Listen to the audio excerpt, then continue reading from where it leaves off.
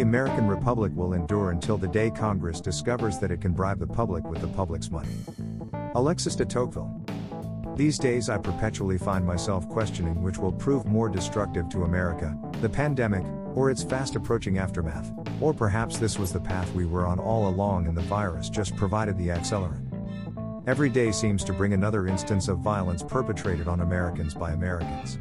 As news of each incident spreads, it seems we quickly scan available information to determine the race of both the perpetrator and the victim, even before we process circumstances. It's clear that we are a society in pain, but one that can't get past the symptoms to find the cure. The pandemic provided the perfect means to identify individual camps, better than putting on blue shirts or brown shirts. Masks versus anti-maskers. Vaccines versus anti-vaccine. Us versus them. Now more than ever we primarily self-identify with subgroups than we do as Americans. Yesterday I heard a conservative commentator proudly profess that all of his liberal friends had stopped talking to him as if it was something to celebrate instead of mourn. Many of my liberal friends have expressed similar sentiments on social media, as if a household can coexist when mom and dad aren't talking to each other. It seems that politics have become our new religion. As John Gabriel observed in a recent op-ed for the Oz Central. Greater than this divinization of democracy is sprouting up all over. Instead of spending Sunday at church, Republicans are flying flags in a Trump train. Instead of listening to a sermon on racial tolerance, Democrats are accosting diners at sidewalk cafes. Instead of resting on the Sabbath, we waste our weekends cursing strangers on social media. None of this is going to come without cost. Democracy only functions if all citizens believe in its institutions. Erode that belief and the republic collapses. Sure, institutions are never permanent and are always subject to replacement. But how do you reach a consensus when nearly half the population disagrees with the other? I guarantee, either side telling the other to shut up and listen ain't going to provide a pathway to reconnection and increased belief. It all just makes me tremendously sad. It may be out of fashion to say it, but I am incredibly grateful and proud to be a citizen of the United States of America. There has never been another country like it. One that has provided so much opportunity for so many. In no country in the world can an individual jump socioeconomic class like they can in America, despite what you may read, or people tell you. It doesn't happen elsewhere at the rate and frequency it does here. Why do you think so many from around the world emigrate here? It's not because we are the land of oppression, but rather because they recognize something that many of us have forgotten, or take for granted. Is the country perfect? Absolutely not. It's an imperfect union devised and administered by imperfect humans. We are all works in progress, no matter what our background, education level, or political affiliation. We all pay homage to the principles of diversity and inclusion, yet we treat our fellow Americans that think differently as if they were an invading army that must be expelled from our borders.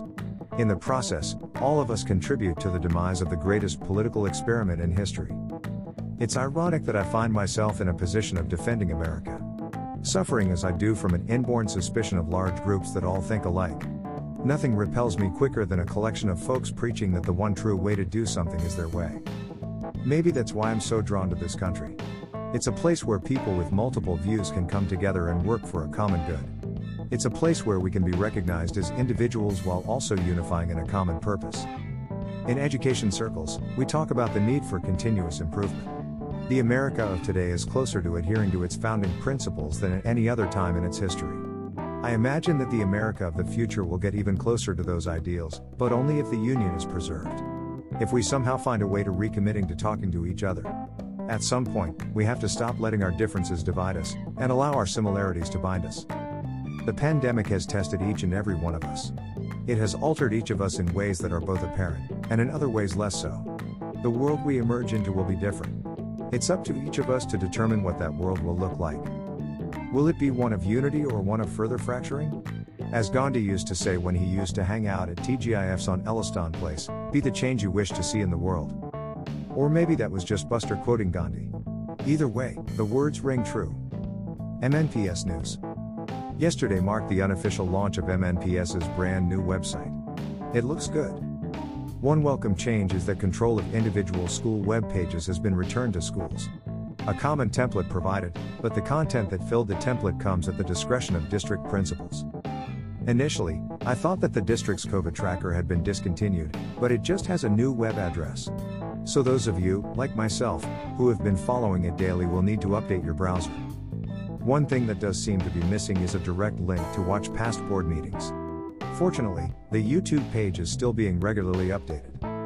Speaking of COVID and school board meetings, this week's school board meeting revealed that only 9K of MNPS's students attending schools in person have agreed to participate in the Meharry COVID testing program. It's a low number that doesn't surprise me given the relatively few benefits for individuals who agree to be tested. The revelation of COVID infection means a lengthy quarantine and likely missed work for parents. The thinking behind the plan was noble, but it's also indicative of being another plan cooked up in the central office as opposed to school buildings.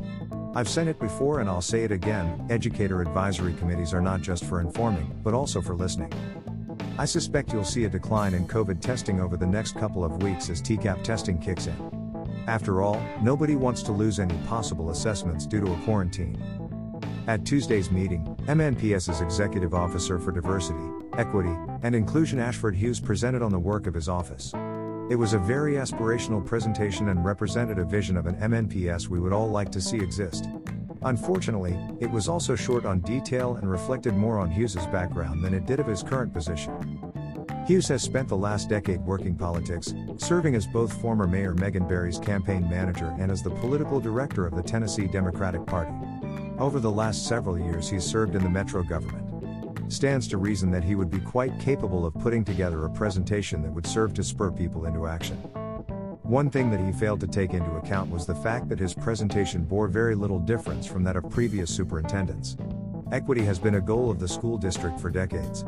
Dr. Battle's predecessor, Dr. Joseph, was an equity champion, as well as Dr. Register before him. Nobody is more committed to equity issues than individual teachers and principals. Hughes's presentation did little to recognize past efforts and successes or to adequately highlight what this administration's effort would differ from those of the past. In his presentation, Dr. Hughes describes MNPS's pending curriculum adoption as an example of promoting equity. Since his degree is in political science and not education, he likely doesn't recognize this inaccuracy. Teaching kids to read is indeed an equity issue and needs to be a prime focus. However, a curriculum itself is in itself not an example of equity.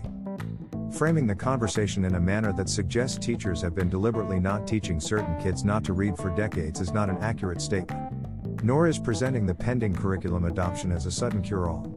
At the end of the day, any curriculum is only as good as the teacher utilizing it. In that light, nothing would further the goal of achieving equity, like that of investing in teachers. That starts with recognizing past and present contributions. As aspirational as Hughes's presentation was, in the long run, it came off as more of a presentation on how to preserve a six-figure salary than an actual roadmap to anywhere. Based on his presentation, we once again find ourselves in the listening stage. A worthy stage, but one that MNPS has been stuck in for nigh on a half-decade.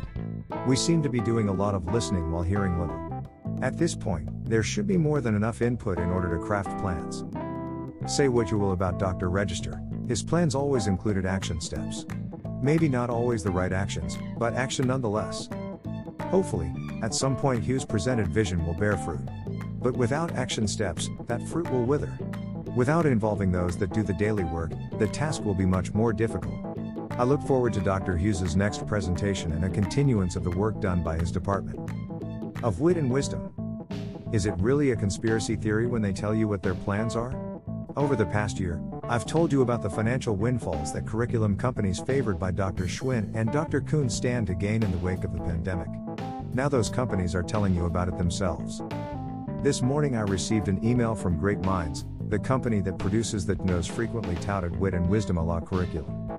The purpose of the email was to alert me that, in case I was unaware, fortunately, federal funding, CARES Act, CRRSA Act, and title funding can help cover the cost of adopting such curricula for your students this fall, as well as the cost of professional development that will prepare your teachers to implement them. My question here, of course, would be, how exactly does implementing wit and wisdom counter an effect of the pandemic?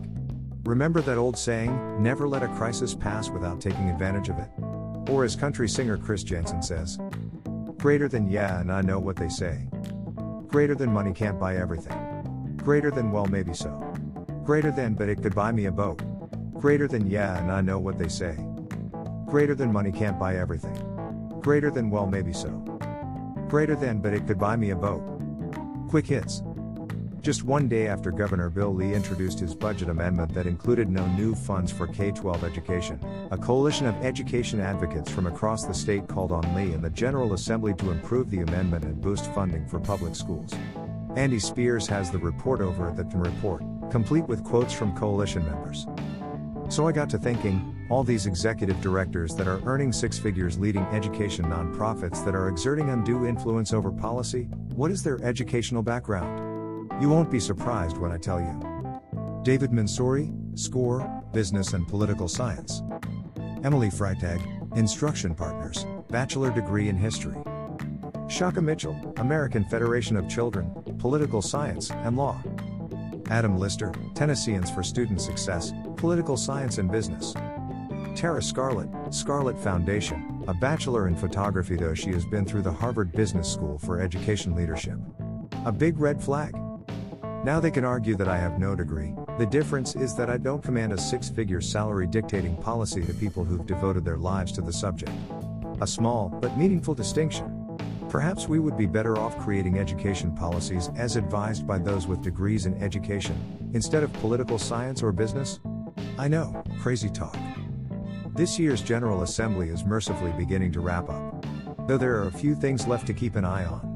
Last year, in response to Dr. Schwinn and Dr. Kuhn's interference in the ELA textbook adoption process, the General Assembly stripped the DNO of the ability to grant waivers.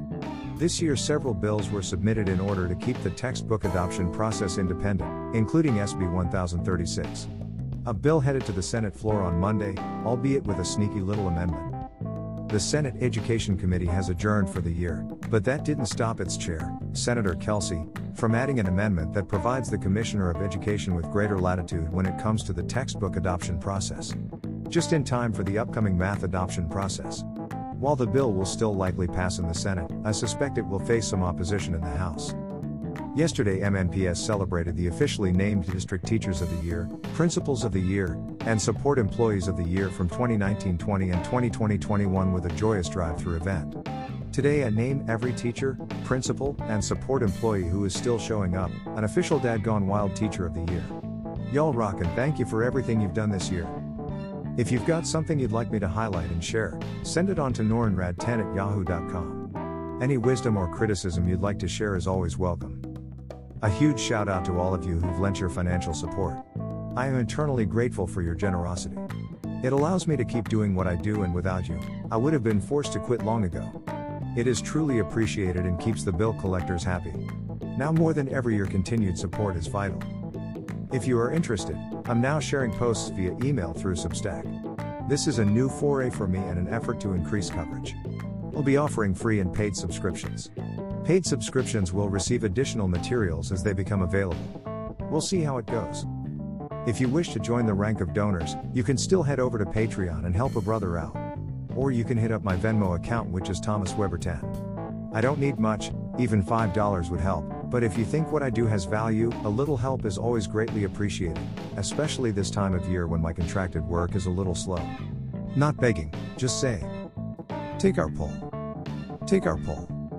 Take our poll.